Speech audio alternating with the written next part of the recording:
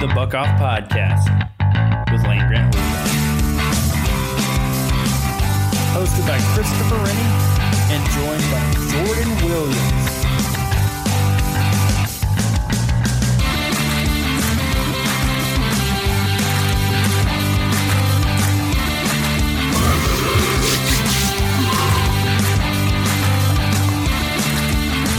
Welcome to everybody. It's your host, Christopher Rennie, bringing another episode of the Buck Off Podcast with Land Grant, Holy Land.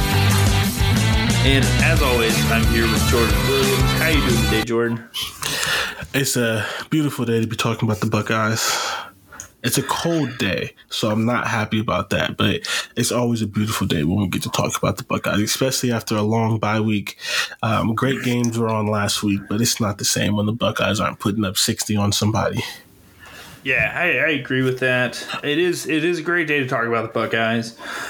But it is always a sad day whenever we have the dishonor of talking about Iowa's offense, which is going to be a big part of the show today because we've got some thoughts. We got a lot of thoughts about their offense. But outside of that, I'm excited. I think it's going to be another good weekend of college football. I think this is a good test for Ohio State. See how serious they are. And that's what I'm excited about. I'm excited because we go through the schedule. The Notre Dame game was tough. You know, first game jitters, all that. You lose Jackson Smith and Jigba. Go to the second game. If I remember correctly, that was Toledo or Arkansas State. Flat, not a fun game to watch. Toledo, that was fun, but it was still Toledo. You keep going down the list. It's not like Ohio State's played anyone that's been like exciting to play yet. Like, so I think Iowa, just with like the lack of playing them all the time, with how few times we've seen them over the last decade in a lot of ways, that's what's got me excited. You know, Wisconsin was on the verge of firing their coach when we played them. Rutgers is Rutgers. Michigan State's down this year. So I think this is finally a time where we get to talk a game. And Iowa's offense is ruining it, but I think it's going to be the most fun game of the year so far. Yeah. I don't know, man. I can't say anything positive about Iowa. I think Toledo was the most fun game of the year because Daquan Finn was fun to watch. I think you lost. Yeah, you had me until you said fun. This is going to be for me. This is going to be a very important game because, like you said, their defense is good, and like this is like picking hairs, but like Stroud has thrown interceptions in 3 straight games. Like, if they go out and like pick apart this defense just like surgically and do whatever they want to, and I mean in the air, because I know for a fact they can run the ball on this team because Michigan did.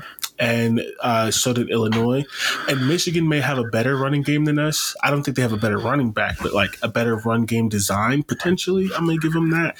But they can't throw the ball for shit. So if Iowa knew that they were going to run the ball and they couldn't stop it, I think we can run on them. But if like Stroud goes out there and is like freaking, 70% completion, 3-4 touchdowns, no interceptions, like that's going to be, I'm going to be uncontrollable. So that happens. You can't hold me back on the Stroud for Heisman talk anymore. Yeah, I'm so tired of the Hendon Hooker thing. Like, he had his day.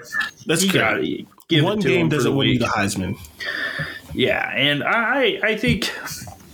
There's plenty of opportunities for Stroud to figure it out, but I'm with you. I think this is a game where that interception streak creeps into my mind quite a bit because I was going to want to hold on to the ball. They're going to want to eat as much clock as they can and make this a defensive battle, which they feel like they can win any defensive battle because they do have a really good defense. So this is not a game where you could waste possessions with turnovers. This is not a game where you could waste possessions with turnovers in your own half because Iowa, for whatever they are bad at, they are really good at forcing mistakes, being patient defensively, and staying organized. So it's really going to test really just the mental fortitude, I think, of C.J. Stroud, the receivers. Can they be patient? If the big play is not there, will they check it down? Will they live to see another day? Because that's really how you beat Iowa. Is you don't play into the hands of their defense, which is waiting for you to make a mistake rather than trying to force you to make a mistake. Yeah, I agree. See, the thing and why you're much better at this than I am is like I just The problem is, I don't think that Iowa's offense, and I know we're going to get there. We're going to talk about the fun thing first, which is their defense. I don't know that Iowa's offense can move the ball enough to keep it. Like, to keep the ball. Like, I think Ohio State's going to win the time of possession, and it's solely because, like, Iowa's going to 3-and-out. Like, they're going to punt so much in this game. And if they get into a situation like – the thing that Ohio State does not want to happen is Iowa gets like 20 yards on one drive, and then that allows their punter to put us in the 10, and then we stall out, punt it, and like they're constantly putting us back where every drive has to be 90 yards. That happened against Michigan State, and we scored on all of them, but Michigan State's defense isn't Iowa. So that would be my biggest concern. Like, I just don't think they're going to move the ball. My biggest concern would be having to go 90 yards on this defense all the time. Consistently, especially with how they can turn those turnovers into touchdowns. Like, we've seen them do it multiple games when they force a turnover inside the 50 on that side. And that's something I don't think Ohio State, it's something you should worry about, but it's something they're capable of. Yeah, it's definitely something to acknowledge, and so this feels like a game that Ohio State would need like 5 turnovers to lose because of how bad their offense is. But it's just like, and how good our defense is looking. I think this is, like I said, I don't care about the run game. I think that's going to be effective. This game is going to be very instructive for me for the passing game. Can the young guys get open on these corners and these safeties? Can they stay on the same page and find, some space in zone? I don't think Iowa has that good of a pass rush. They're probably going to drop 8. Can CJ Stroud stay patient? And if he can, I think they're just going to pick him apart. Yeah, and the other sucky thing about this matchup is CJ Stroud's weakness, and it's like a very like non-glaring weakness, but when he's missed this year, he's missed high, and they sit back, they play coming forward, their safety, so that's a dangerous combination. So he's just gonna have to be on his game, not overthrowing the ball, and that's not something you could just like say and it happens. Like, it's just something you got to hope for, honestly.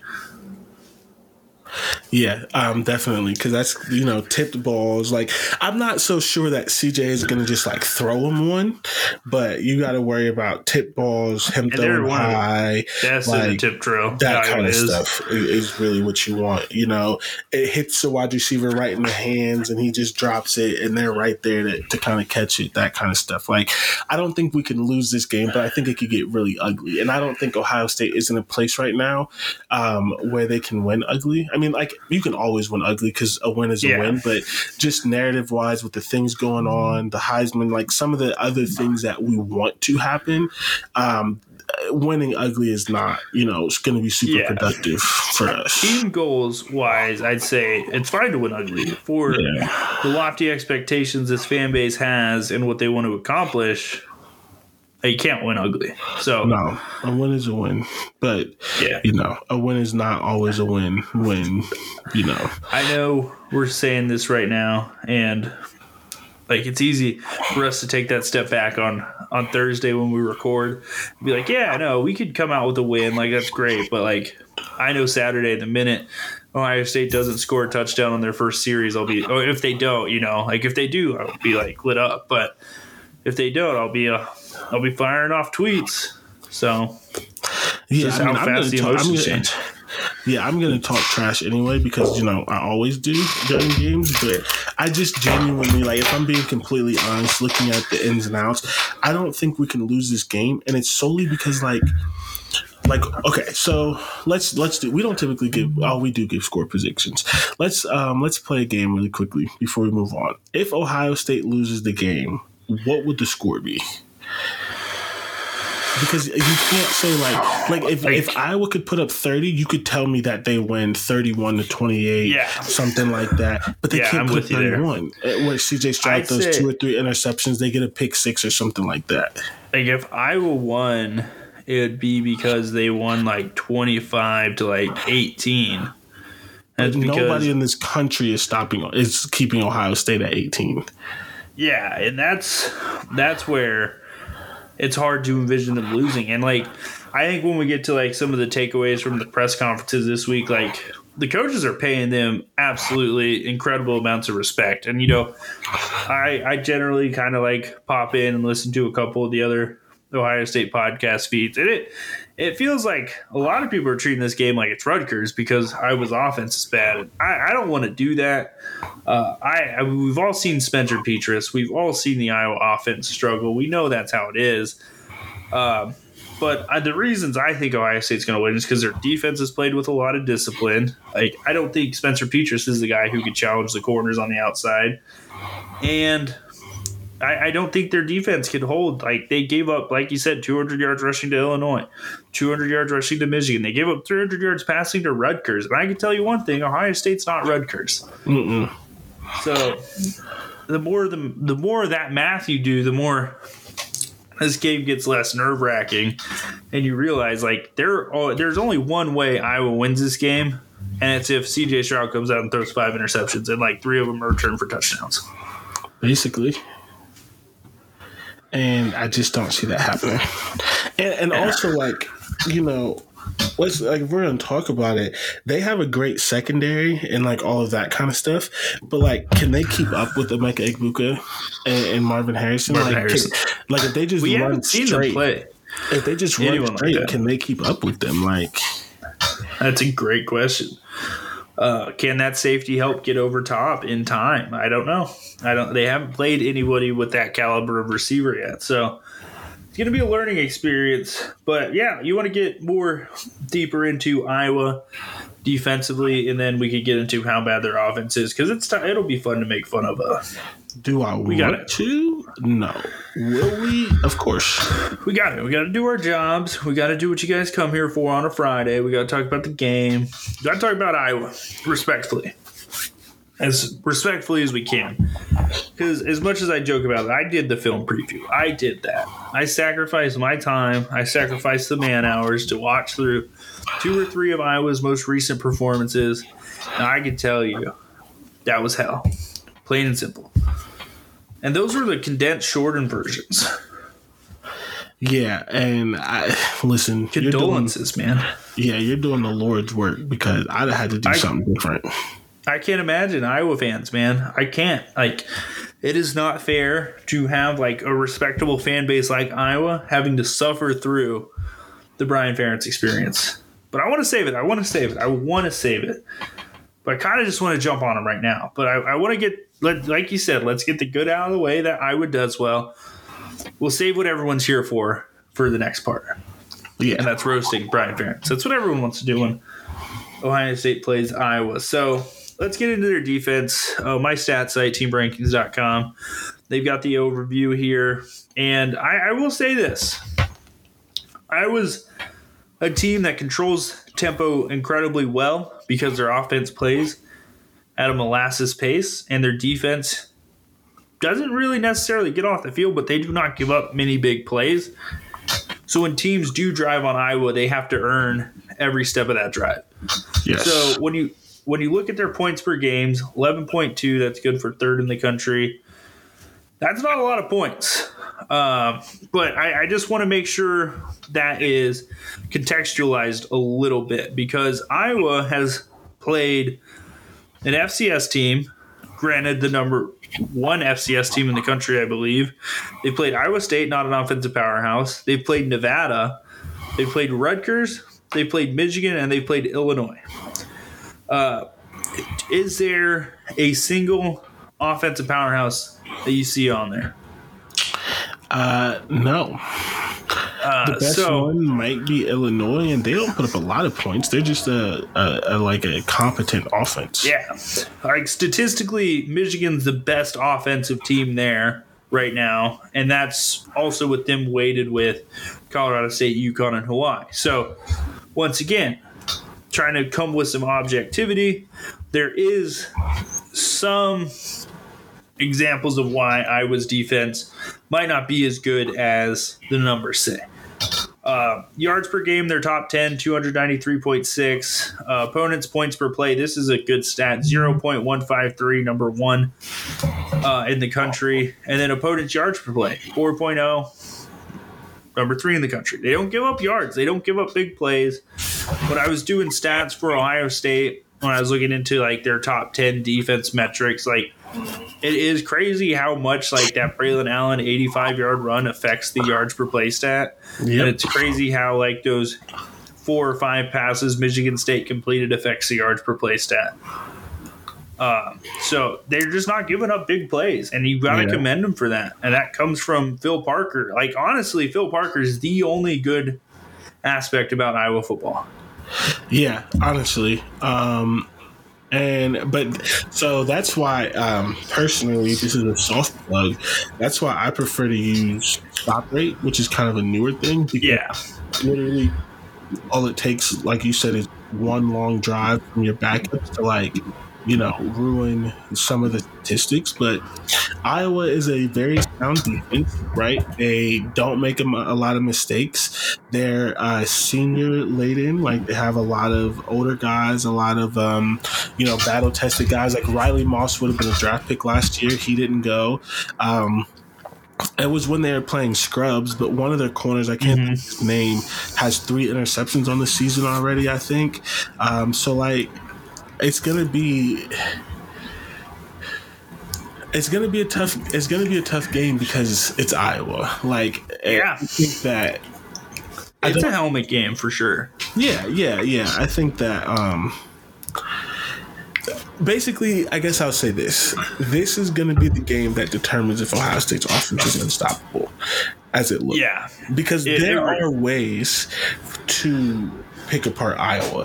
It's just that most teams aren't good enough to do it. And if anyone can do it, we can do it. Yeah, no, I agree 1,000%. I'm just looking at the stats here. I like footballoutsiders.com because they do the FEI. They're number 3 in the country in defensive FEI. That's 9 spots better than Ohio State. But guess what? Ohio State has the number 1 offensive FEI in the country by almost an entire point. So it's really a battle of differentiating philosophies. One program is living in the 21st century on both sides of the ball, and the other still thinks Brad Banks is the quarterback, and it's 2002, and they're competing for a national title. Worst. Well, I'll save that. I'll save that for when we talk about the offense. Yeah. So I think you want to get into the Jack Campbell conversation real quick. Let's get this out of the way. Yeah, I think this is fun. I think this will be fun for Ohio State fans. Before we switch to that, I just want to ask you this because I haven't put it. What are you looking for from the offense? Like, what do you want to see the offense do in this game? First thing, staying ahead of the chains. So if you guys like, no penalties, no false starts, no holdings, like no loss of yardage plays. Like if it's 1st and 10, you're getting a 2nd and 7. If it's 1st and 10, you're getting a 2nd and 3. You're just always moving forward. Because that's where Iowa really gets into their strength, is when they can force you to lose yards on 1st down. That's when they play the sticks, and they do that better than anybody in the country. The other thing, no turnovers. I think that's a pretty simple, not a simple request, but I think that's pretty. If they don't turn the ball over, that's great. And then the last one would be scoring touchdowns in the red zone when they get there. I was 15th in the country in red zone scoring, and they hold a lot of teams to field goals when they get down there. So when the field's shrinkens, they turn into an even better defense. So I just think, I don't know, RJ Young had the stats pretty drawn out with how impressive they are. If you look at that, and then you see what I was done in the red zone with how many field goals they've held teams to. That's really the battle. That's where this game's going to be the difference between, hey, this Ohio State offense is unstoppable, or, all right, they still have some things they need to work on. Yeah, that is That's all true. I think for me, there's a couple of things that I want to see. You mentioned the red zones. I want to see us be able to score. I really want to see the money stuff, right? I want to see us be able to score in the red zone, and I want to see us be able to pick up third downs and short yardage. I think, between the 20s, we're going to pick up 15, 20, 30 yards. We're going to be able to run this kind of stuff. But the other thing that keeps them in it is field goals, right? Because if you kick a couple field goals and they get a pick six, that's a huge swing. And so I want to see the money stuff, right? When times get tough, because they will at some point when you need the down, and especially early, like if we get a 4th and 1, I don't care where it's at on the field because their offense is so bad. If we get a 4th and 1 in the first drive, go for it. Go for it. Absolutely. And just listen, this is what we're doing. We're taking this game serious, and we're going to crush you. And so I think that's the biggest thing for me. And then ultimately, like I kind of mentioned earlier, just patience, right? I think that we're going to get open and things like that. But I would like to see efficiency. Even if it's not absolutely. for deep plays, I would love to see Stroud go 17 for 20 and that kind of stuff because, like we mentioned in one of these games, that's an NFL type throw, right? Like the thing that stopped a lot of NFL quarterbacks and things that they're doing now is this drop 8 thing and not getting too aggressive. And I would like to see him hit the check down and throw it to the running back and pick up a couple of yards, not get too aggressive in certain areas because I think that's when you start to make some of those mistakes. Yeah, I'm with you 100%. I think not pressing and picking up those third downs. I like those are like the red zone, third down, and not turning the ball over. The 3 most important things any football team can do. And it doesn't matter how you do it. I think teams all over the country are showing there's different ways to do it. But those are the 3 most important things to me. And I think we hit all of them. That's what we want to see. And if they can do those things well, I can see it looking a lot like the Wisconsin game. Yeah, for sure. And, without as many points from Iowa. Yeah, absolutely. And I think that I think this is a game we win no matter what. I just want to see us win it a certain way, I guess is how I'm going to. Yeah, for sure. So with the before the Jack Campbell conversation, this just popped in my head. What will happen if Ohio State wins this game by 40 points? And this is just fully like it could happen. I'm not saying it will happen. This isn't me making a bold prediction here. I'm just saying if Ohio State wins this game by 40 points, do people view that as a great success for the Buckeyes because it's Iowa, or do they think, man, Iowa's 3-4, they actually suck? I think this is a good resume, boost if they do that. I think it depends on who you're asking.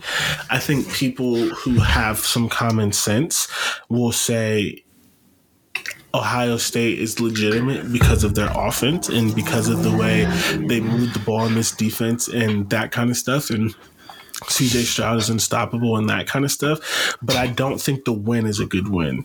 I just don't think the win can be a good win when it makes them 3-4. But individually dominating their defense for people who kind of, understand things are gonna, I think it'll show a lot for sure. Yeah, because that's how I feel about it. If you understand what Iowa's defense is, if you could score 40 points on them, that's impressive. Winning the game's not as impressive as scoring 40 points on them, honestly. Yeah, for sure. But yeah.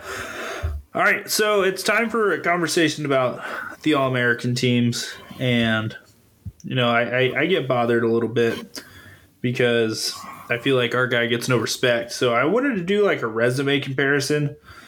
One linebacker has 6 games, 24 solo tackles, 38 assisted tackles, 62 total tackles, 3 tackles for loss, and then 0 sacks, 0 interceptions, 1 pass deflection.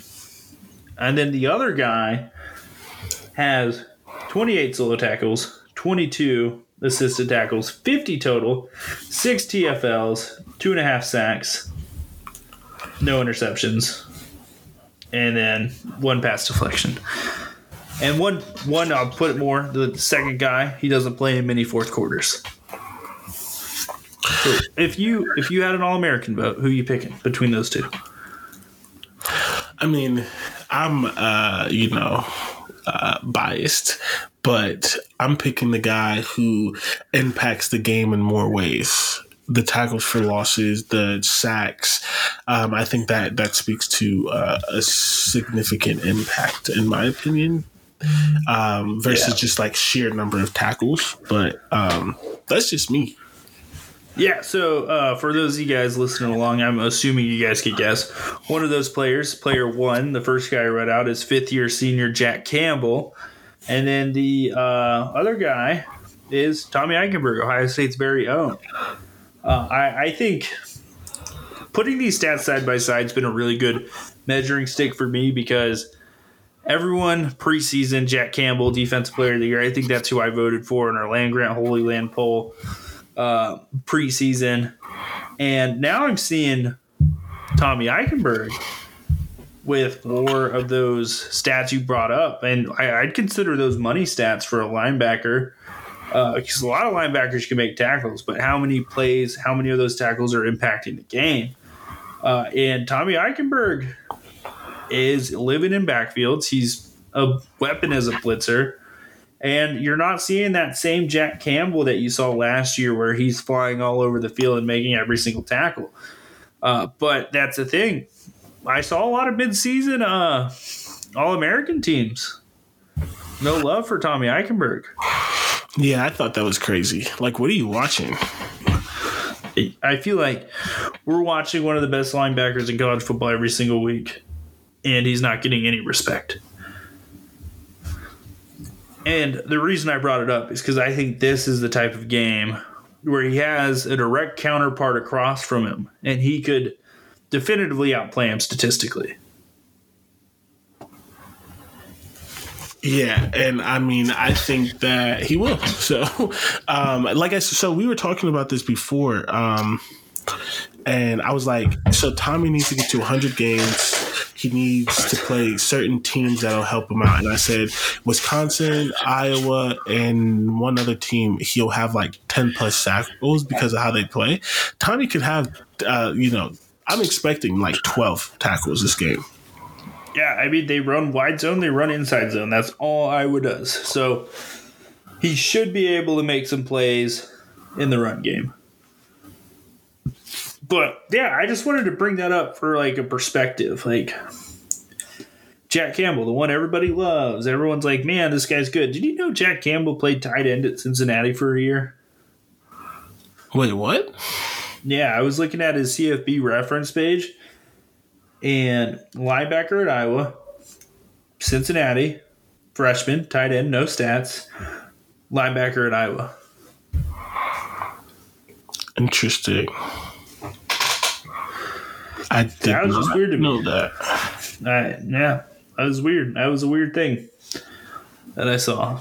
I don't know. If anyone knows the story behind that, send me a link to it because I can't imagine Jack Campbell playing tight end. No, not at all. Like, is he that big? I don't know. I don't have his size. Oh, let's pull it up. I got the page still open. Jack Campbell is 6'5", 243 pounds. I did not think he was 6'5". Jesus. Why is he a linebacker? That's crazy. 6'5" linebacker. Does not look 6'5". That's why he's a linebacker. No, I'm just kidding. I didn't think he was small, but I didn't think he was, like, yeah, I was thinking he was probably in that same range as Tommy. Honestly, like that, like 6'2", like 230. I guess we were wrong. I mean, I was definitely wrong.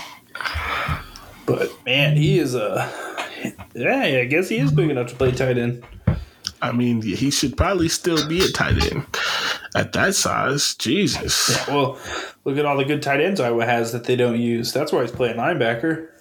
So he's not good. Got it. That is or funny he actually wants to be used. Yeah. All right, I think it's time. I think it's time to stop beating around the bush here. Let's get into the ism that's plaguing the United States of America: nepotism. Brian Ferentz is the prime example of why all those stats about second generation family businesses failing are existing. Like 60% of them.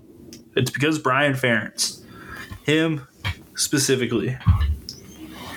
He got a bunch of good jobs because his dad knew people. He came back to Iowa. They fired their offensive coordinator, and Kirk Ferentz said, I'm going to give this job to my son, Brian.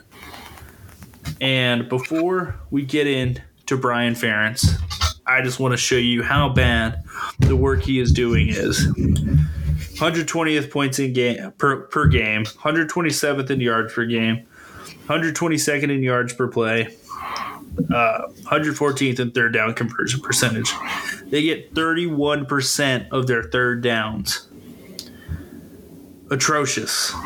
It is one of the worst offenses that's ever existed on the planet Earth, and it is offensive to watch. Like, the FCC shouldn't allow this on TV without a TV mature audience label, because it takes a strong-willed human being with a level of maturity to understand that, like, what is going on is not normal and you shouldn't be watching it. Yeah, I mean, I talk all the time about, like, how I'm a sicko and this and that kind of stuff. I don't watch Iowa games. Like, I watched the one against Illinois because at this point I've watched every Illinois game, but, like, I don't watch Iowa games. I care too much about my mental health and my sanity to do that, and I refuse. And so it's just like, for anyone watching Iowa games, why? Let's talk about it. Yeah, let's really get into that. Like, dig deep. What is going on in your life that you're willing to put yourself through that kind of traumatic experience every Saturday? I would really like to know. I am voluntarily watching this game this weekend, not because of Iowa, because Ohio State has the unfortunate pleasure of playing Iowa. And, you know, it's crazy to me because it's not like Iowa was bad like 5 years ago on offense, like when they beat Ohio State. They had Nate Stanley, who was a really good quarterback. They had TJ Hawkinson. They had Noah Fant. They had, like, incredible tight ends. They had pretty good running backs. And then their defense was a normal Iowa defense. But whenever Brian Ferentz took over the job, I'm pulling up his Wikipedia page because I think we need to get this guy on trial for crimes against humanity. His offenses go against the Geneva Convention. You know, anything you could kind of say about human rights is something Brian Ferentz needs to be put on trial for. He got the offensive coordinator job in 2018. So the year, like, he was a co-offensive coordinator in 2017, I believe. And that is not good. It's gotten worse every single year.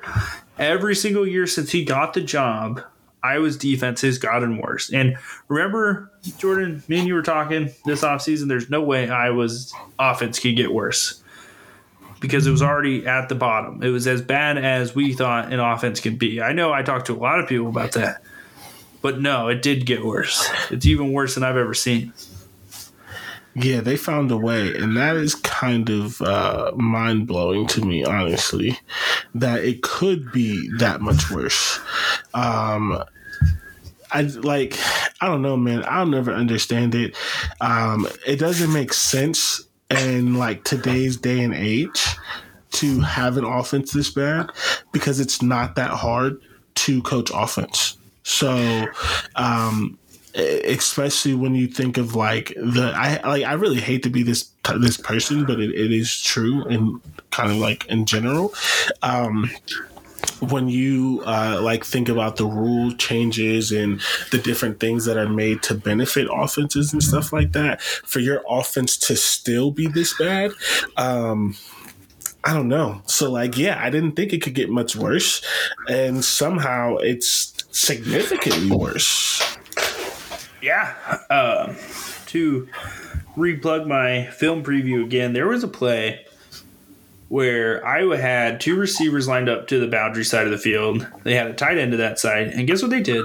They motioned their running back out there to create quads to the boundary. And they ran 3 routes right at the corner, and none of them got open. They had 3 receivers basically on one guy. And this is where Brian Ferentz's coaching is bad. The wheel route had a perfect opportunity to sit because the corner bailed right at the sticks in 3rd and 6. He didn't sit. Spencer Petras threw a ball 8 yards away from the wide receiver. And it was the most Iowa offensive play Iowa could have ran in that film preview that I did. And it's almost every play. That's like anytime they pass the ball, that's mostly what happens. Yeah. So I didn't get a chance to read this article, but there was an article about Iowa's red zone offense or whatever, goal to go situations, and they essentially the gist of what I got from it is that they basically consistently throw the ball short of the end zone. Yeah, it's wild. It makes no sense. And that's the thing is if you know your strength isn't throwing the ball, why don't you run the ball? And why don't you coach your team to run the ball better? It's not like they're bad at passing the ball, so they have to rely on the run game.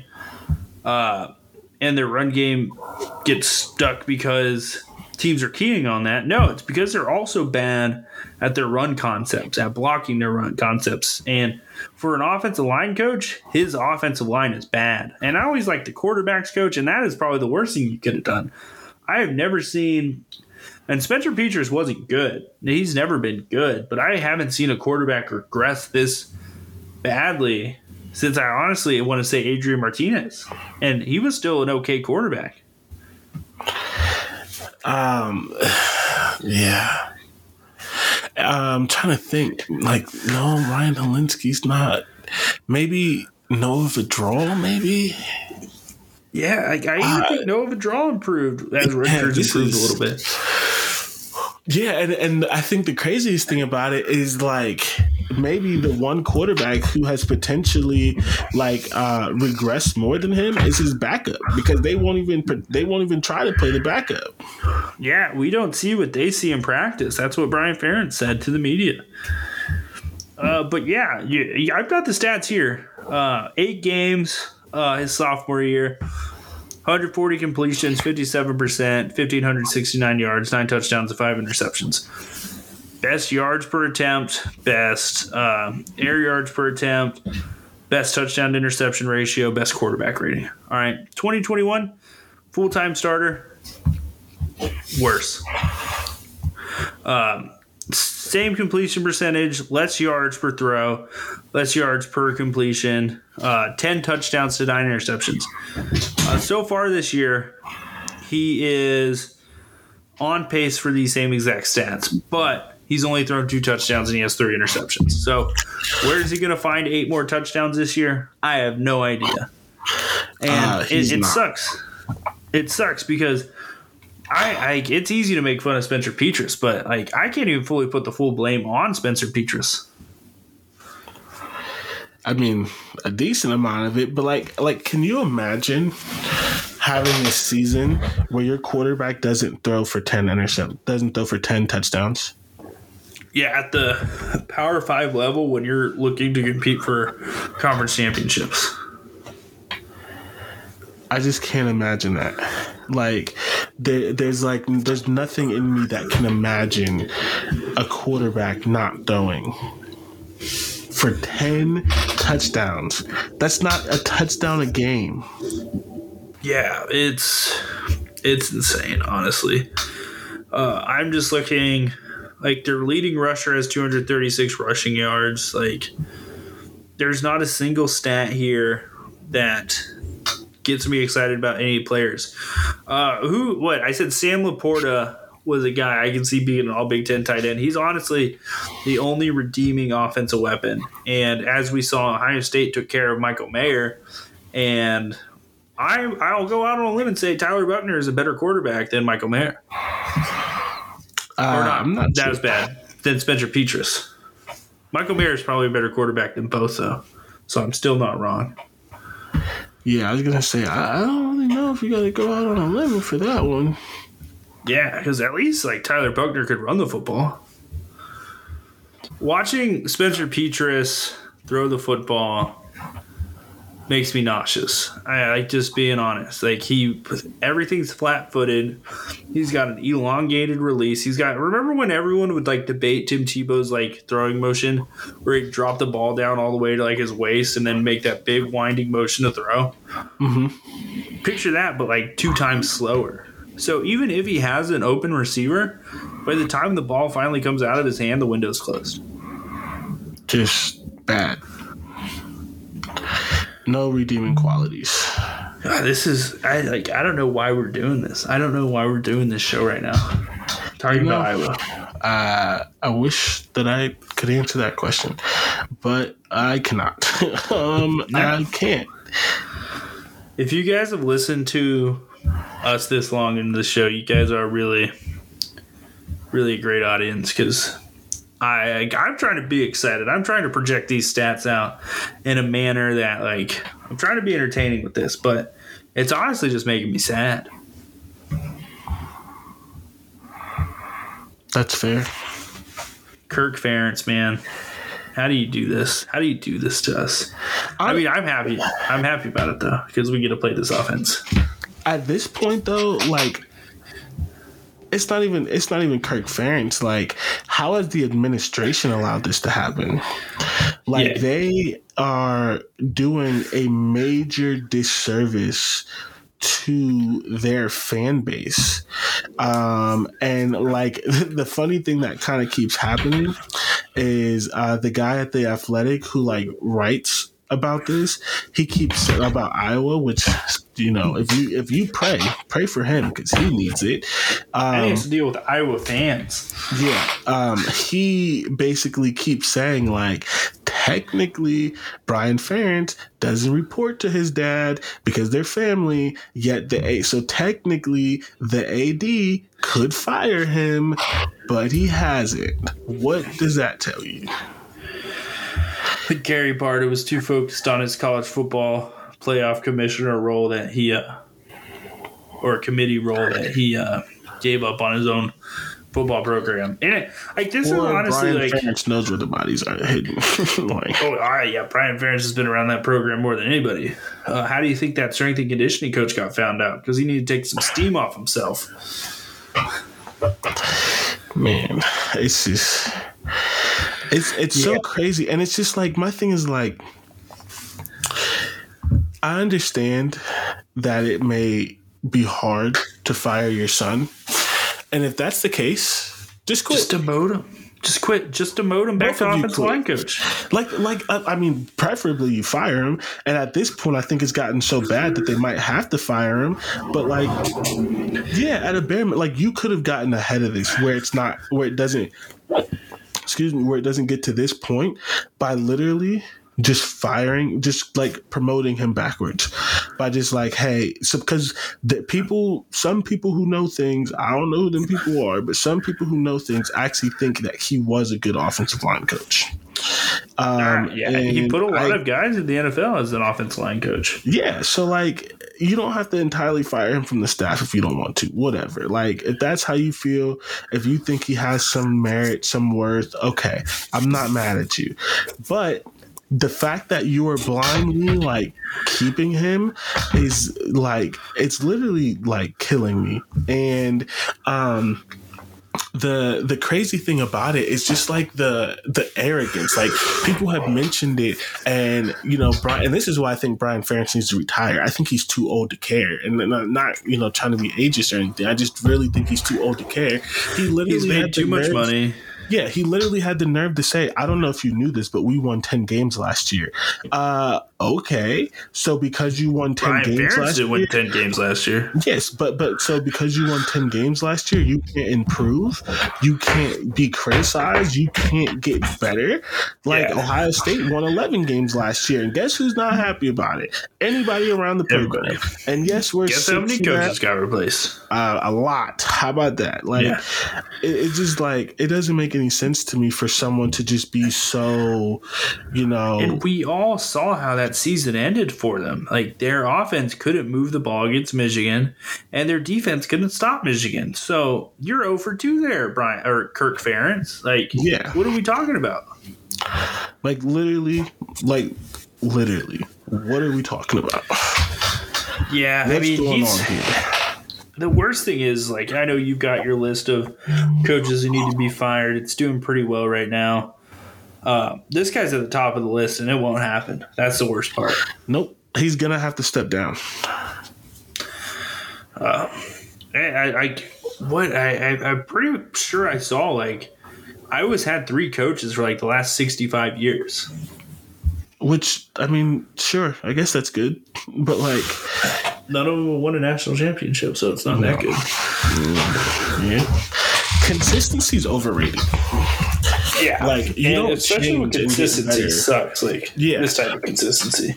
You don't change and get better without being willing to be uncomfortable. And just having a consistent coach who, is not ever going to, make your team better and continue to fight. Why would I want that? Yeah, I'm with you. So, I've got it. So, Kirk Ferentz, Hayden Fry, and Bob Cummings have coached since 1974 consecutively. Those are the 3 coaches. They've all been 5 years or more. Not a single national championship was won. There's been 5 conference championships. All but one are shared. And that was Hayden Fry in 1985. And guess what? They were winning scores back then, 9-10. So literally nothing has changed. Nope. For Iowa since 1985. That's a positive. That's what you want. Yeah, I feel like I think I'm good there. I think we can go to break. I think I need a break, honestly. At this point, I'm literally just feeling myself getting angry because I'm not there are certain programs with higher expectations, and I'm not saying that Iowa should ever, win a national championship. I understand that not everyone can do that, but the thing that we haven't even talked about is how the Big Ten is about to change. We haven't even talked about how it's going to get worse for them before it gets better because there's going to be more teams competing because they're not going to be able to feast on the weak West Division anymore. And the West Division outside of Northwestern's not weak no more. Illinois I'm with is you. good. And they're Purdue putting money in. is good. Nebraska is not good currently, but they have explosive offense and they've always had better players. Wisconsin, I guess, also not good right now, but they're not going to lose to Iowa.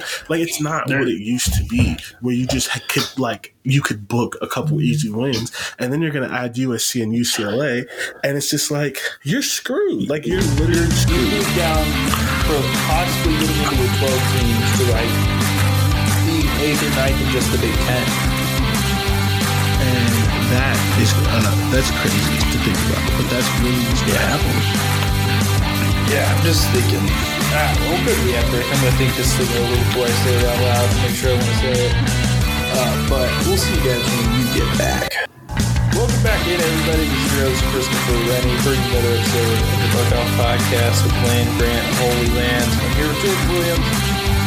And our anger is starting to creep into this show a little bit. I hope your anger is starting to creep into this show a little bit. I feel like Paul Feinbaum right now. Just is oozing with anger for whatever reason. But Iowa football, it's embarrassing. Very much so. Honestly. And the way it's ran's embarrassing. And, the hardest part for me is, like, the last time Ohio State played them, they lost 55-24. But, like, so I started this show, like, respectful and all that. But the more I talk about this program, the more it makes me mad. Yeah. Because they've fallen so far since 2018. And it makes no sense. Like, it literally makes no sense whatsoever for them to be so bad and for them to have fallen so much. And for us who have nothing to do with the program to feel so passionately about it when it doesn't seem like people care. Yeah, and I'll probably tell you, I feel like Iowa fans do care a lot. I just think they've accepted their reality, and that's even more sad. Yeah, but I guess if you're willing to accept that reality, I think that's more on you. Because I tell you, if an Ohio State coach said, "Well, we won 10 games last year," I would riot. What's his name? Tennessee Jeff would be in front of the horseshoe waving some flag about how COVID's not real and that Ryan Day needs to be fired if he said something along those lines. Yeah, I'm telling you, I would riot if like Ryan Day was caught saying that. Built different. This program. That's the difference. That's the difference. But I will say, Iowa, I've always respected Iowa, and I think the last couple of years I've lost that respect. I would say that that's fair. And I never really defended Kirk Ferentz, but I always said, hey, dude wins football games. You can't really complain about it. But now you can't, because it's not about just winning football games. They're losing games they should be winning. And, yeah, I think we got to move on. I think we got to get back to the good guys. We got to get back to the good guys. Yeah, because this is starting to get depressing. Yeah, I know. It is. Before we get into that, I just want to say Ryan Day's lying again, but we've expected not that. as egregiously. I think there's some truths in there, but it's still. I don't get this guy. Moving on. So yeah, bye weeks. They exist. Your team gets a rest. To some people, that's a good thing. To most people, it's a good thing. But I always think like a lot of people take this as like a strategic advantage. But I feel like when you come off a game where you scored as well as Ohio State did, you have to think, could this throw them out of their rhythm? And I just wanted to see if that's something you thought could happen, like they come out flat. No. That's the thing. Like, Ohio State hasn't really come out flat against much with Ryan Day, which is a major positive. But also, I think that what am I trying to say? I think that while this is a helmet game of sorts, right? This is not a game that you could come out flat in. Like, you could come out flat against Toledo, potentially. Like, you can't come out flat against Iowa. And despite the fact that we think Ryan Day's a liar, and he is, there are just certain things that are true, like the positive things that we have already said about Iowa, that makes this a game that you can't sleep on. Because if you do sleep into this game, 2 turnovers and it changes the entire thing. So, no, I don't think that there's any chance that they come out flat. That is not something that concerns me at all.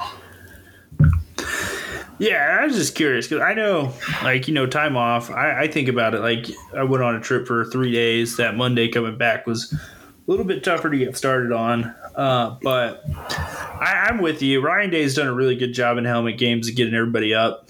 I think seeing that Mike Hall is going to be healthy got me really excited because if he could do that at 7 snaps, I want to see what he could do at 30. But I think let's get into some expectations here. Offensively, this is by far the best defense Ohio State's faced. I got this question. Should there be an expectation that they maintain their perfect red zone performance?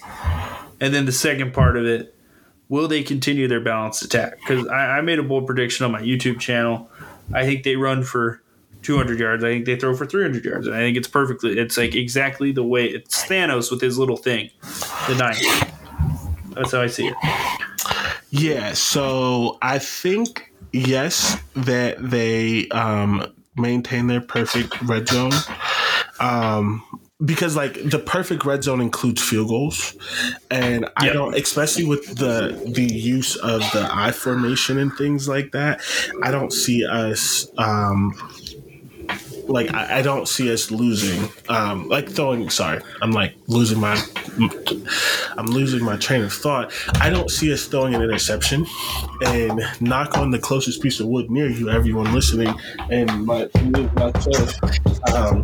This team doesn't fumble a lot, and Iowa doesn't really force a lot of fumbles. They're kind of really an interception team, which is kind of interesting for a team that gets so many turnovers. So, no, I'm not really super concerned, I guess, about that. I do think that we do that. As far as the balanced offense, I actually, this may be a game that's a little unbalanced. I could see Ryan Day just saying, like, we don't need to throw against this team. We don't want to risk it. Both of our running backs are healthy. We're going to throw the ball a lot. Run the ball a lot. I don't know. Like, I just made the whole case for running the ball and then put throwing at the end. So I'm not 100% sure if this is a game where we maintain like the, the consistency and the equality or whatever. Yeah, that's the word you said right now. But I do think that this may be a very run-heavy centric kind of game. Yeah, that's kind of where I was at. I'm hoping that CJ Stroud gets his stats for all the things we talked about earlier in the show, like the awards, the All-American voting and all that stuff. But this also feels like a game where it could be like Ohio State versus Northwestern a few years ago, where they got a hot hand with the back and they just absolutely just obliterate Iowa's defensive line and just run all over them. Which, if they run for 300 yards or throw for 200 yards, I'd be happy with that too. Hey, listen, I'm not going to complain. I'd probably be happier with that, honestly. I think people, I love passing. I played receiver. I've been an offensive guy my whole life, despite, all the things I've said about defense. I love running the football. It is one of the best when your team could do it. And, I'm not going to be that guy, but, it's been kind of fun watching that school up north run the football the last few weeks. So I wouldn't mind seeing a game like that for us. Yeah, and I honestly, if gun to my head, you ask me what is going to happen in this game, that's what I would predict, that we run the ball a lot. Yeah. And I don't know, it's not like Iowa doesn't give a lot of one-on-one matchups for receivers, especially guys like Marvin Harrison Jr. I just think the second question, how much do you think JSN plays? Do you think he plays? They've been very coy about his injury coming back. I think he plays. I don't know, 15, 20 snaps? Yeah, probably. I think and honestly, 15 to 20 is probably a good, amount. Decoy, mostly, honestly. I don't even know, but I think Ryan Day will feed him. I would like it. I want to see JSN get his catches. I still think he could have 1,000 yards this year. Yeah, and 6 games. He has enough time. That's 6 games in the regular season, not include the playoffs and stuff. Oh, absolutely. But if he gets the 9 games left, he could easily get 1,000 yards. I believe it. Man, that would be crazy. I expect Ohio State's offense too. I think Wisconsin's honestly a pretty good barometer, because I do think when you look at Wisconsin, their defense ranks way worse now, but that's after, firing their coach. That's after, some bad performances earlier in the season. But Jim Leonard's still a dude. He still has had a lot of success as a defensive coordinator. So I'm sure I expect them to come out of this bye week fresh. That's the word I was looking for this whole show. I expect them to be fresh, healthy, healthiest they've been since the start of the season, and then from there, that's just dangerous. Yeah, and what did Marvin Harrison Jr. say? He said, "Pick one and pray." Yeah, that's the defensive game plan. Pick one and pray. That's pretty cool for a guy his age to say, honestly. I thought that was hilarious. And it's like, and it's funny because like just watching the video, it's like he wasn't trying to be a dick. Like you could tell he almost that he didn't want to answer the question. And he's just like, it's like, I don't know. You pick one and pray, I guess. Like it was just like, I agree, it was really cool. The amount of confidence in the receiver room, like if you could just inject me with a little of that for my week to week basis, like let's give me some of that. Defensively, this is interesting. I don't even know what to expect. This isn't even coming out of a bye week or anything. It's just like, what is a good performance for a defense against Iowa? A shutout? Right? That's where I didn't want to say it, but like I feel like if you give up a touchdown, that's not good.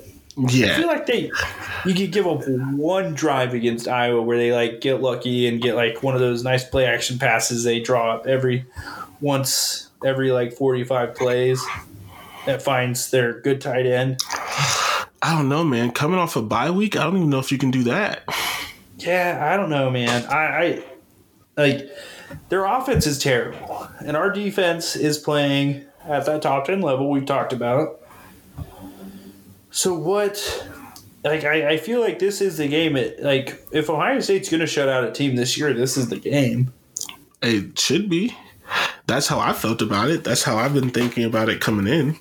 You know, if we're going to shut out somebody, why not now? What did I say last week? I said if, like on our Friday show, I said if Ohio State shuts out Iowa defensively and they still have, like, a pick six or something, it's still a shutout. So, yeah, I agree. If I predict 56-0 and they give up a pick six, I'm still right. That's what I'm saying. That's how you should feel. Man, if they won 56-0, I don't even know what I'd do with myself. Everyone, if they do that, you should listen to the instant recap. We're probably going to go forever, but it's going to be very, very fun. It'll be worth it. Absolutely worth it. All right. Let's get into the coaches because I feel like we need to balance our disrespect for the offense, and we gave the defense plenty of respect. I feel like we did a good job respecting the defense. I really like Phil Parker. I know when we were like going through everything and saying, hey, like, who's the defense coordinator you want? We all were kind of like, hey, that Phil Parker at Iowa. Be kind of nice. Kind of nice to have that guy. But we got Jim Knowles, and I love Jim Knowles. Jim Knowles is exactly who we thought he was. That old saying from that one coach. But I want to hear what I pulled a few. You want to get started with the head ball coach or Jim Knowles? Do you want to save the liar or do we want to get to the truther first? Let's get him out the way. Let's just get the liar out of the way. Tired of this liar, this guy. Him just not saying anything real. Coach speak. There's one thing is coach speak. Another thing is completely lying to our faces because we're the public and he thinks we're so dumb. It's like, because at a certain point, it's like, do you just think I'm not intelligent? It's like, do you not respect us as fans? Like, we see this. We listen to your radio show. We see what you're trying to do to us. But we have eyes. We're not dumb fans. I want to start with the lying, honestly. This was so funny. A few quotes. They play off of each other really well, talking about Iowa's offense and defense. They try to control the game. They do a good job establishing the run. Day said that Iowa's number one goal is to win the game. They play complementary football as good as anybody. Come on, man. Like, that's just egregious.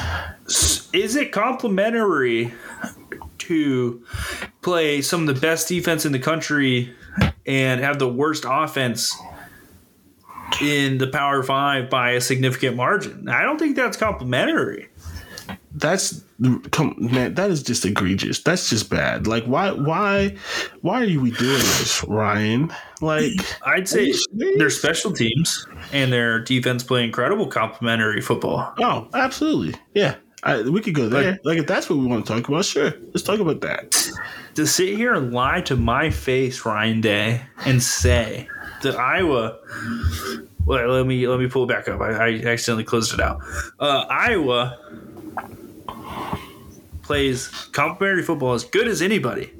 That includes your own team, Ryan Day.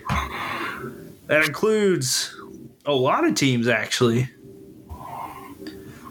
You're going to sit here and tell me that to my face. Yeah, why are we doing this? Face. For what reason? Like, I get it. Michigan State on the road, first big game. Do what you got to do, right? Do what you got to do to get hyped up for a road game.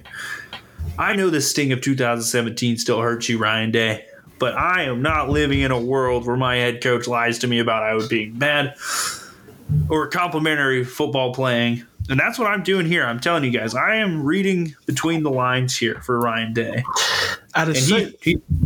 Yeah, you go ahead. At a certain point, like, is he like getting off on this? Like is he like he's like watch this, watch what I say. Like, I feel like this has to be an inside joke. Like, I feel like he goes back and the coaches just crack up about it. Yeah, I literally just feel like they go in there and he's like, hey, watch this. I like, what can I say this time?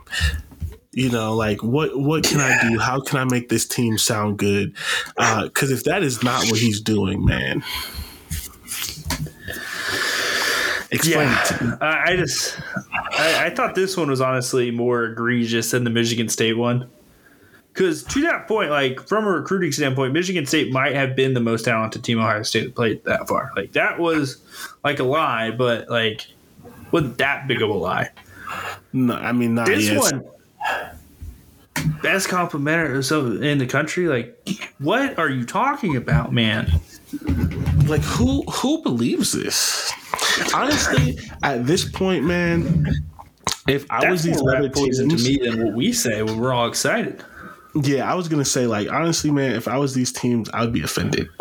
Like, he's making fun of us.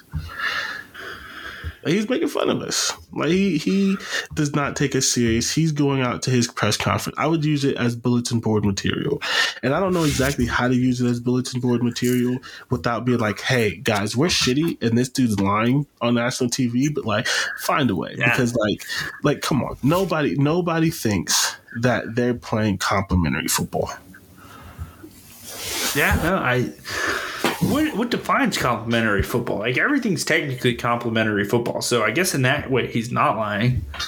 But in the fact of being like a real person, he is. So yeah, that's all. I wanted to get that out of the way. I think we get into where Ryan Day was telling the truth for a little bit. Oh man, that was fun. I love calling the head. I kind of get a rush calling the head coach a liar because I want, like, I know you guys. I know most of the listeners know we're joking, but I'm not. He's a liar. There's always that one. Who's like, he told the truth. Iowa is a complimentary football team. It's like, no, you're lying to yourself.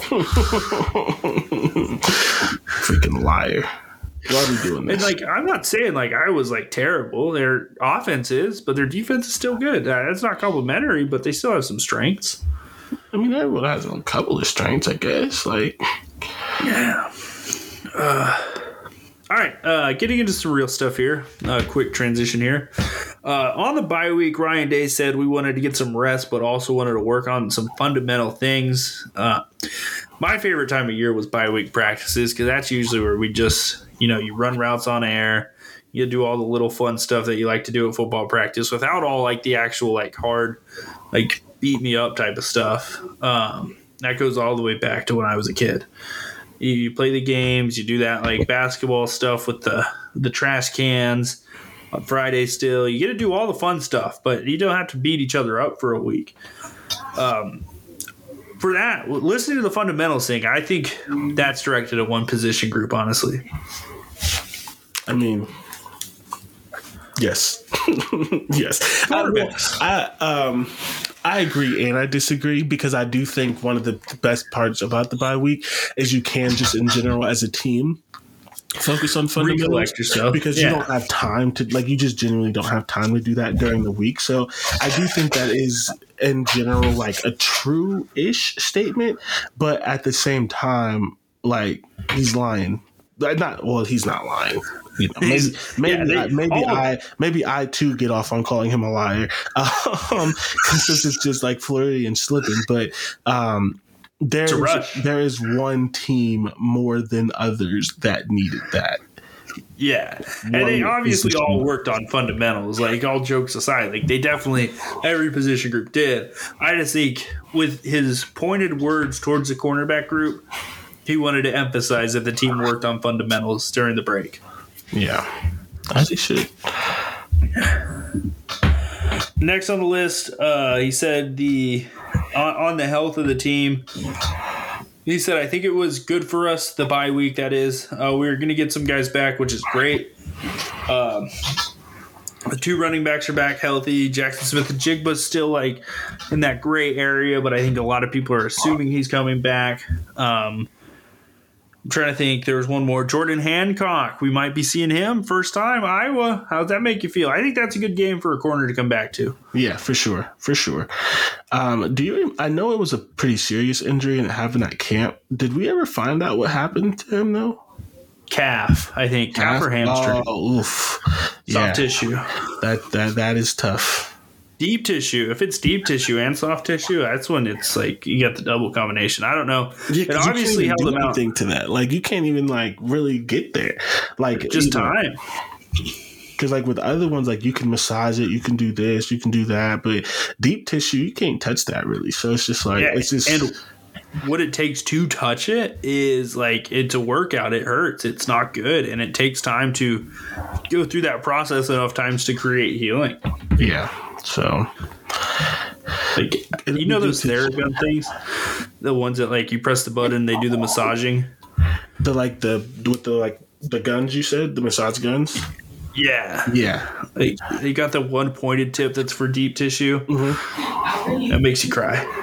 Oh yeah, they don't feel good at all. No, so that's what they're working with. If you guys know what I'm talking about, Kevin Love is a investor in one. Is he? Yeah, Theragun or something. Which makes sense given his history. So, I mean, I'm guessing it's a pretty good product. Not lying there. Yeah, but I think health. So through the first like 6 games, I'd say that's been Ohio State's biggest weakness. Like, you know, we even like when we're talking about the cornerbacks, a big issue is Denzel Burke and Cam Brown weren't full participants a lot of fall camp, and you lose Jordan Hancock, so you're getting guys who aren't fully healthy starting the season. So this team just getting healthy, that's scary for everybody else. Yeah, absolutely. And I say this all the time. I believe in giving credit when you give criticism. And Denzel Burke played pretty solid the last 2 games as he kind of started to work back from his injury. It didn't help that it coincided with Cam Brown coming back and playing a terrible game, but Denzel Burke, it hasn't been special. It hasn't been like the things I guess you kind of say we were hoping to see, but he has played better.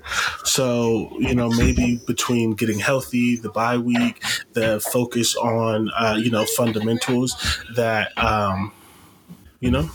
we may actually be moving somewhere positive with our cornerback play. And it's like that point you brought up, like during the week, during the season, everything's so rushed that you don't really get an opportunity to work on those fundamentals. So he's working back in. It's more focused on game planning. It's more focused on those team drills that are physical and all that stuff. And it's more focused on just that overall, we need to prepare for Saturday. And now in that bye week, you get to like go back, rewatch the film, evaluate it, see where you're really going wrong, and then focus on those fundamentals to get it right. So if Tim Walton did his job, and I think this is actually a really big checkpoint for him, for both of us, and like, are we in on Tim? Are we out on Tim? If his group comes out of this week, and I was going to be a tough one, but then they get Penn State. If he comes out and next 2 games they look clean, crisp, and don't give up any of those big plays, like, we're in a good place. Yeah, for sure. I mean, I can't say that I'm not already out on him, but yeah, it's early, I guess. there's time for me to get back into the fold. I'm already like looking ahead to see who we hire next in the fall. Like, okay, this didn't work. Who do we hire? But yeah, and he's got to undo all the work at Kerry Combs. No, I'm just kidding. He's a good corners coach. Bad DC. Sorry, I hate it. We dragged him like 3 shows in a row for no reason. Yeah, I've said something 3 shows in a row. I won't say that if there's no reason. I think he gave us a pretty good reason, if you ask me. Yeah. Maybe not for the corners, but for everybody else, yeah. All right, what else we got? From these coaches? This one is true. They said it all starts up front, certainly in the Big Ten, and then the linebackers really understand what is happening up front. So not only in the game of college football, it starts up front, but more specifically in the Big Ten where you got big boys on the offensive line and defensive line. So I think if Ohio State's defensive line could dominate another opponent, especially Iowa's offensive line, who hasn't been great, but, it's just another notch in the belt. Yeah. Another physical team. Yeah, I think this is going to be a game because I'm at this point, I'm very much leaning towards like just total domination. This could be another game with a bunch of sacks because we talked about sacks and why it's not this and why it's not that. And you shouldn't worry about it too much and all that other kind of stuff, which again, I agree with, I'm one of the people that brought that up and mentioned it. But their quarterback can't move, so can't move. And he holds on to the ball forever. And they don't really do the RPO thing. So there's no reason. If this is a game where we only finish with 2 sacks, I'm gonna be a little bit concerned. Yeah, I think 4 would be a good place to set the line. If they can get 4 sacks, I think that's that's a successful day. I would agree with that because this guy is not any sort of threat on using his legs, and they don't really do RPOs, so the ball's just really not coming out quick. And somehow they throw the ball as much as we do, so there's going to be a lot of opportunities to sack him. Yeah, seeing that Spencer Petras and CJ Stroud have the same amount of pass attempts is mind-boggling. Yeah, and that's CJ Stroud. Absolutely hilarious. It's not about the attempts, it's about what you do with them. That's a lesson for all of you. And he's doing nothing. Yeah. All right, so we already talked about Ryan Day being a liar still. One of these days he'll tell the truth. We'll get it out of him. I this would be if he heard us saying that would make my life, honestly. One day Ryan Day's yeah, these 2 guys keep calling me a liar on their show. That'd be pretty funny. I mean, that would. I'd tell my mom I made it. Because I'm in the coach's head. Listen, I got real estate in Ryan Day's head, and he's a millionaire, so it's expensive real estate. Yeah, it would be it's not even about if he knows my name; it's just about that he knows what I said. That's bigger. That's good enough. This is an audio platform. He doesn't need to know who I am. Yeah, I'd prefer that actually. If he doesn't know who I am, but he knows I called him a liar, I think that's best case scenario. I'm not mad at that at all. That's honestly like Banksy.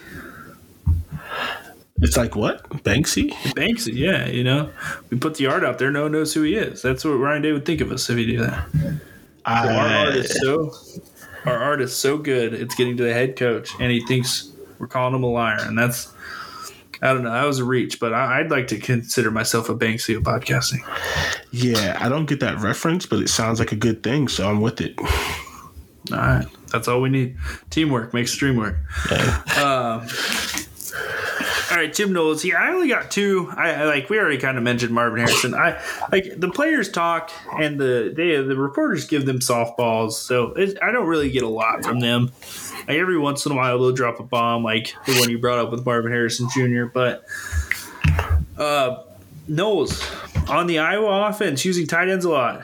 He said it's a concern. So Jim Knowles is a liar now. He got the memo. This is the best tight end, 2 of them since Notre Dame. You give those guys too much space, they'll kind of body you up. All right, that's the truth. It's a concern. I guess if they can body you up and that gets you into the position where they can make a play, that is a concern. Yeah.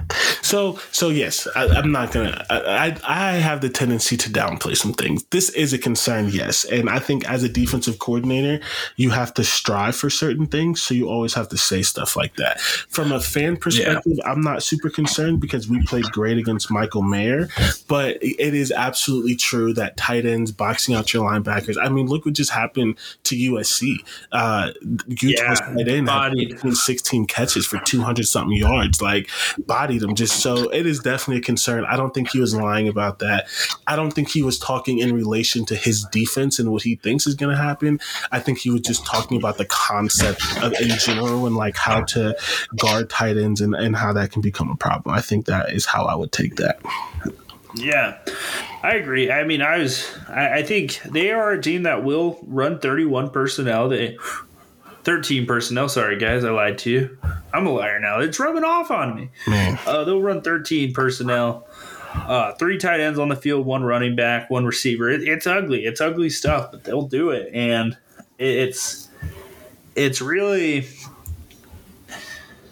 it's interesting. It is. And Ohio State played Wisconsin, who does that. They played Notre Dame, who likes to get 2 tight ends on the field a lot. So they are prepared from a personnel standpoint. But I do think, look, honestly, I'd say Wisconsin's tight end and Laporta are very comparable players. And, I think those they've played 3 really good tight ends this year. So I think they're prepared for it.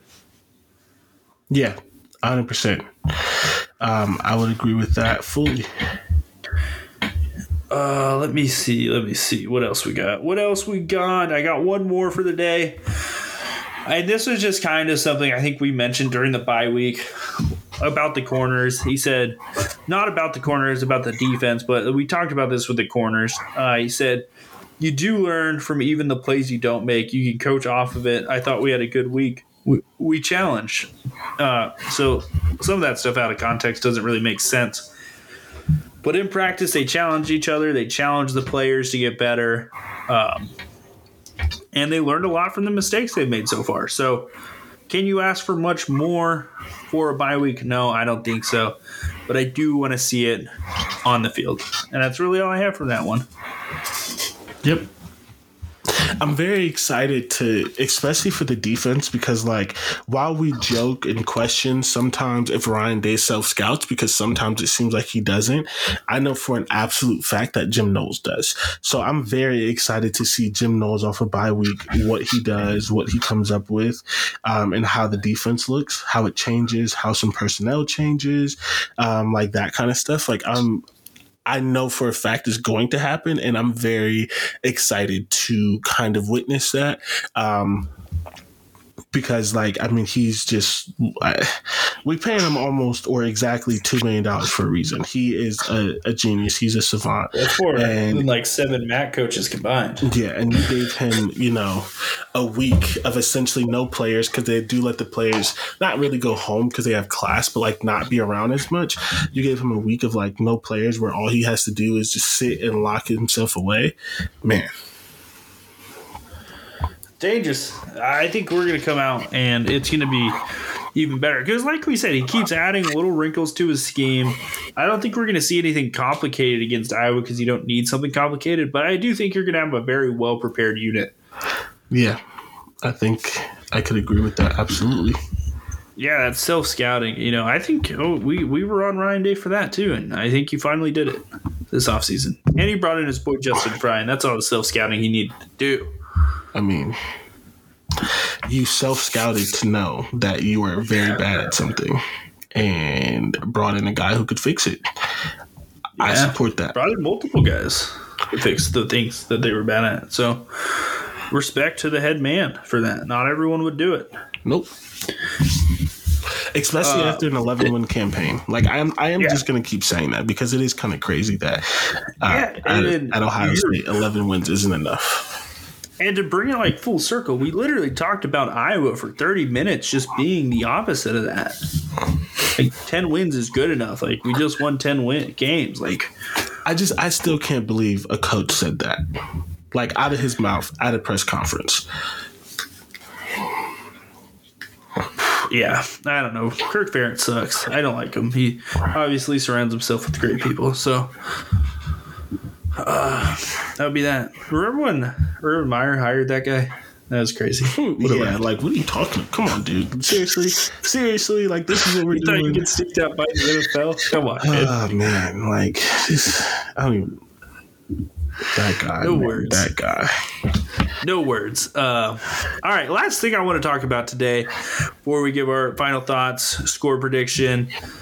I want to have a quick conversation. We put our top 6 teams on Twitter every week. I haven't done that yet, actually. I should post that right when we get off just so they have it maybe in the morning. I don't know. Top 6 teams in the country.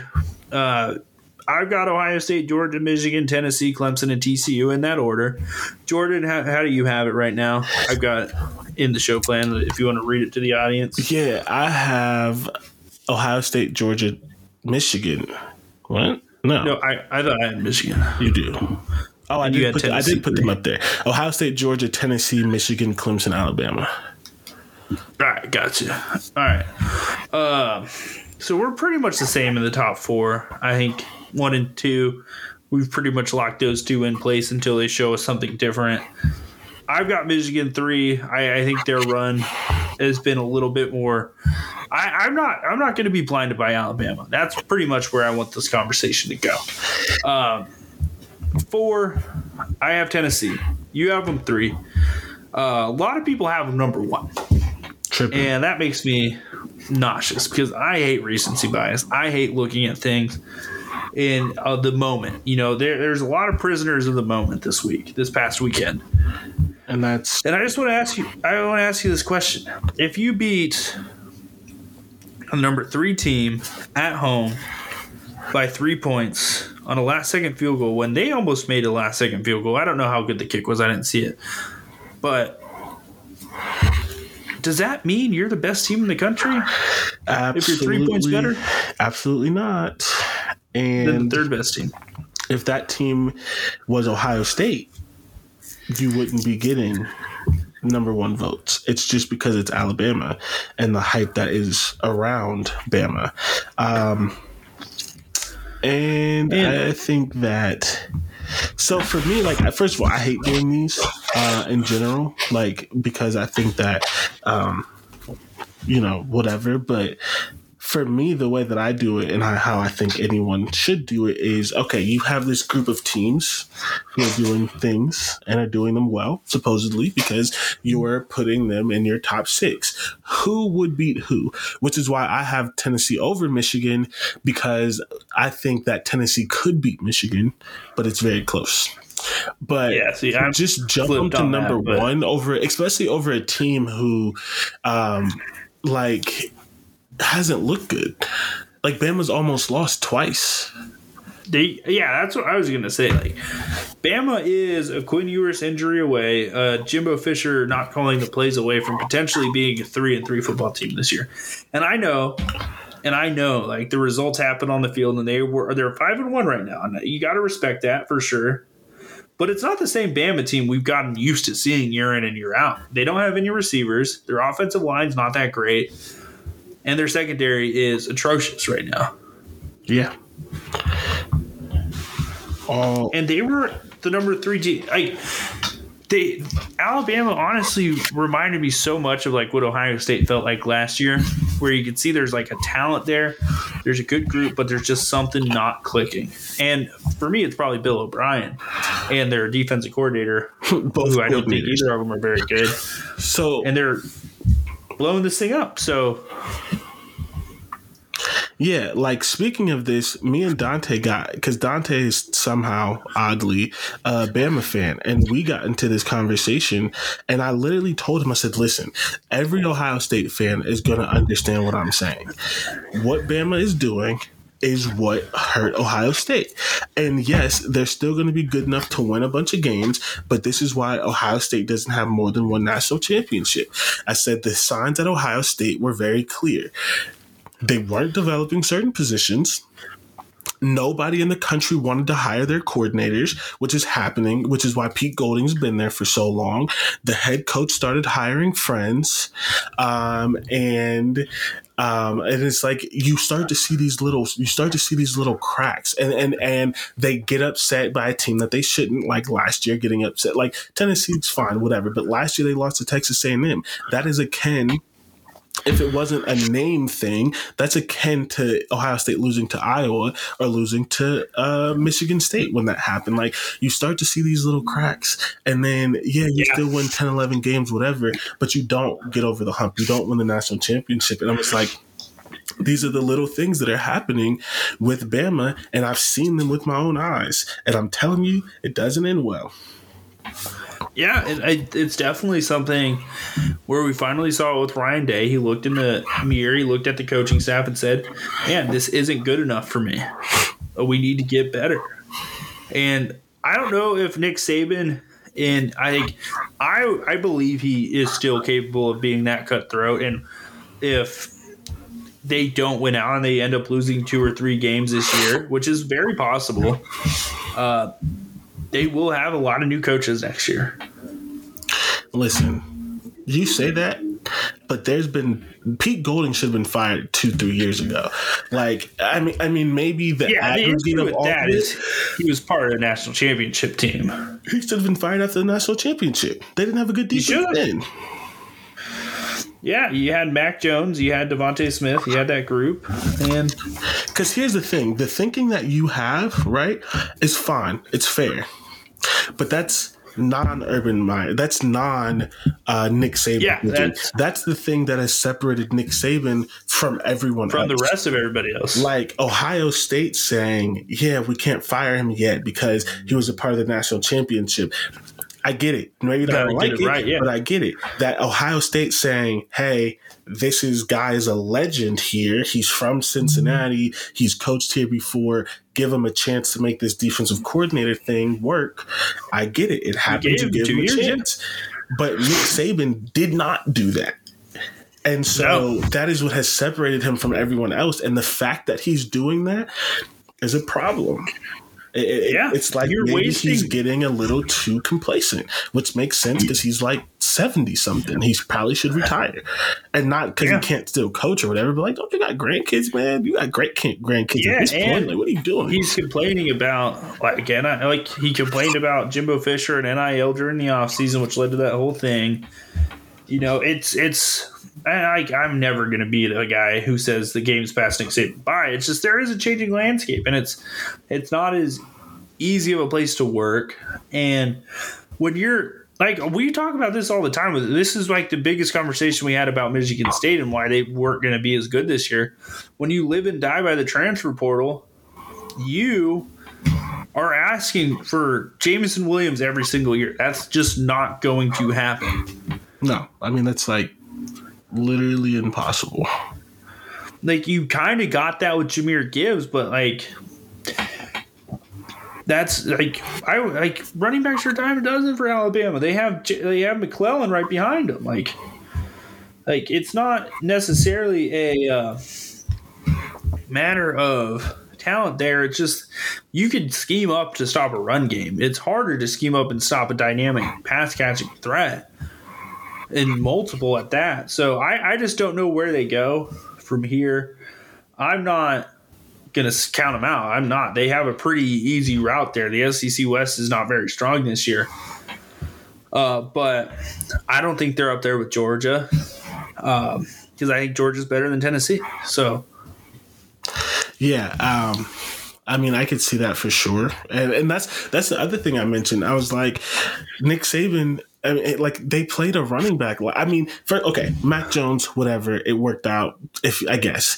But 2 years in a row, were they the same year? No, they were 2 years in a row. They had 5th or 6th year seniors who don't typically play at Bama, starting for them, and won a national championship. That's great. But their running game last year with that running back was not that good. And so it's these things, like these players weren't playing for a reason. You're starting to kind of see some little like cracks, like their backup quarterback not being good when he got into the game. We've seen Bama backup quarterbacks for like 6 years be the best player on the field. Yeah, you went from Jalen Hurts to Tua Tagovailoa to Mac Jones, and like, with Mac Jones being the worst of those 3 guys in the NFL, like that says everything you need to know. And then your backup after that was freaking Bryce Young. Yeah, I didn't even count that. That's crazy. That's a 4-year stretch there. Yeah, I mean, absolutely. Like that's crazy. So I'm just tired of the prisoner of the moment nature of college football fans. Tennessee hasn't won a game against. They beat Pitt in overtime. They beat most teams by single digits. Like, what's that mean to me? It means there's a glaring weakness and they're surviving right now. Yep. I mean, college football's beat the teams down so much. You got Clemson in your top 6 now. I didn't think I'd see that coming. I didn't either.